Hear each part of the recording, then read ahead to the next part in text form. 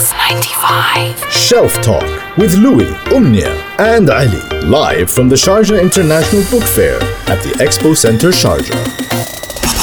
Yes, ladies and gentlemen, we are live from the Sharjah International Book Fair. It's been incredible so far. And one thing that stood out to me is the personalities, the authors that we have the chance of meeting and really finding out what went on behind the scenes of their books, the techniques, because we only personally know them from the front cover or even the back cover or from your screen. So it's amazing to have the opportunity here at Expo Center Sharjah to break those barriers and to have these conversations. And we are luckily joined by Prem Rawat, who has a book called Hear Yourself, How to Find Peace in a Noisy World. And it's about teaching ourselves about turning down the noise to hear ourselves.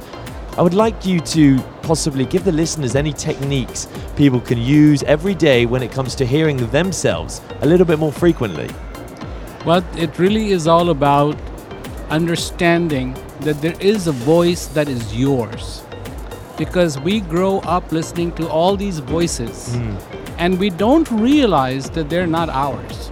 We think they're ours, but we don't say, no, that's not my voice. That's not what my heart wants. That's not what I am all about. And so we become so distracted from that real thing, the real voice that we really need to hear ourselves.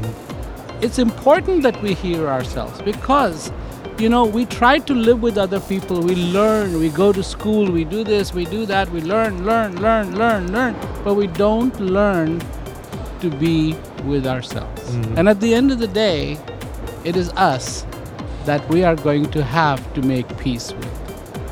Absolutely. I mean, thinking of it, I'm sure everyone tuning in right now could definitely relate because we tend to hear the outside world so much that we forget about the one voice that matters the most. And so that brings me to the question, because nowadays we are constantly surrounded with social media and technology and so many voices around us. And so they tend to be very influential in our lives. And I wanted to ask you, do you believe that their noise right now is louder than ever before? Well, the way I want to take a look at this is that imagine you have a PA system, thousands of watts. I mean, just really, really loud PA system.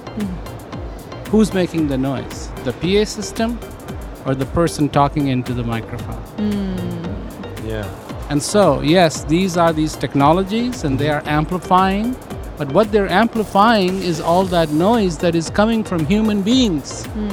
And that is what is getting amplified. And sometimes we lose that perspective. It's like, oh yeah, I want to know what this is and I want to know what this is. But what we are forgetting is in all our quest to know everything around the world, we are forgetting ourselves. We don't want to know about ourselves. And that should be the loudest noise we hear. Who are you? What are you about? From Delphi came a message a long time ago that Socrates talked about. Know thyself. Is it valid today? It's more valid today, I think, than it was then. Because there's more people, more noise, the wattage on the PA system has gone up, and we are not hearing ourselves. Absolutely true. One of the techniques you use when you write is you delve from your own personal experiences. How important is that technique if you want to give your message across to people? Okay, this is a very interesting question for me personally. Because I never wanted to write a book. Right. And I said it many times. I said, I don't want to throw another book out there. It's already very confusing.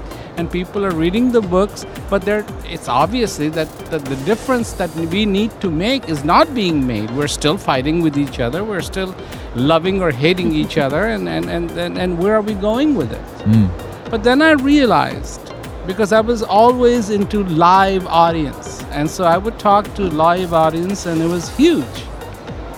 But then I realized that here is this message that needs to be maybe by your bed, that you feel down, you cannot go to where I am, you grab this book and you read it.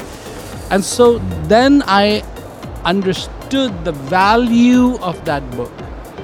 Book is a companion, author being a companion to that person. wherever that person is, they can take that book, and as is the author is sitting next to them, Yes. talking to them, talking about what the author has to say. And this is what I used in my own head to understand what this value of this book really is. And you know, the upcoming generation are growing up with potentially more noise than ever before. Do you find that your book possibly connects with a certain age group more than others? I have tried to connect through the whole spectrum as Yeah. much as possible. So yeah, I mean, there are young kids who read this book and they make a turn. There's actually amazing turn in their lives. They understand that, yeah, my God, I don't want to hear this noise. I want to hear myself. And what do I actually sound like? And then there are people who are maybe 70 years old, 80 years old, and they're going, my God, I don't think I've ever heard myself. And so, yes, it reflects and it reverberates with everybody. And I know that you are actually a Guinness World Record holder for hosting the largest physical audience present at a book reading in history. I believe over 114,000 people attending the reading of the book itself. It was recorded back in April.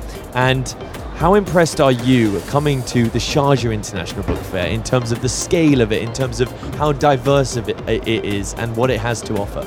Well, I must be confessing to you, I haven't seen the whole fair. It's but tough. I It's just that came big. in, Yeah. but I was incredibly impressed with everything that's here and the interest of people and the interest of all the vendors, and they really want to take what they are doing and make sure that the people really benefit from it.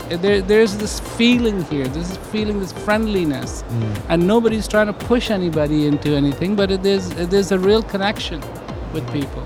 Yeah. Absolutely. It's been such a joy having you with us, Prem. And what we know about your book is a lot of it was actually written from personal experience. And whenever authors write from personal experience, it usually is split into two. You've got the audience who can so much in every way relate to what the author is saying because they it feels very personal to them as well. But for the author themselves, sometimes it can actually be quite challenging and quite draining. What was your experience through writing this book? And did you find it draining or tough actually drawing from your own personal experience? Well, definitely there's a tough part to it. But at the same time, when I started to look at this book, when it was almost being finished, proofreading sort of, I realized that it started to change me. It was healing. Yes, it was actually starting to change me. And all of a sudden, whatever my problems were, I was asking myself, hey, Prem, did you hear yourself today? Wow. Did you really hear yourself today? What was today like for you? This today that will never come again. Yeah. You know, every time this earth goes around the sun, for us, it's 1 year. If you've been on this world, on this planet Earth for 30 years, it's gone around 30 times for you. 60 years, 60 times. 70 years, 70 times. And to make some meaning of it, to say, yes, it matters that I am alive, because one day I won't be, but so far I am. Am I making a difference in my life?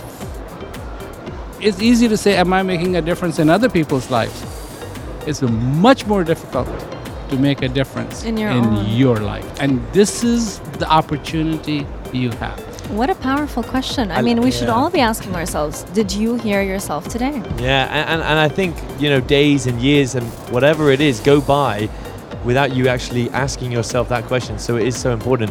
I'd like to conclude by saying that you're an author, you're a foundation founder, and you're a program creator with the Peace Education Program. You're even a jet pilot from what I found out, and you're so many more things. But what's next for Prem Rawat? Prem Rawat just wants to make a difference in his life and a difference in the lives of the others.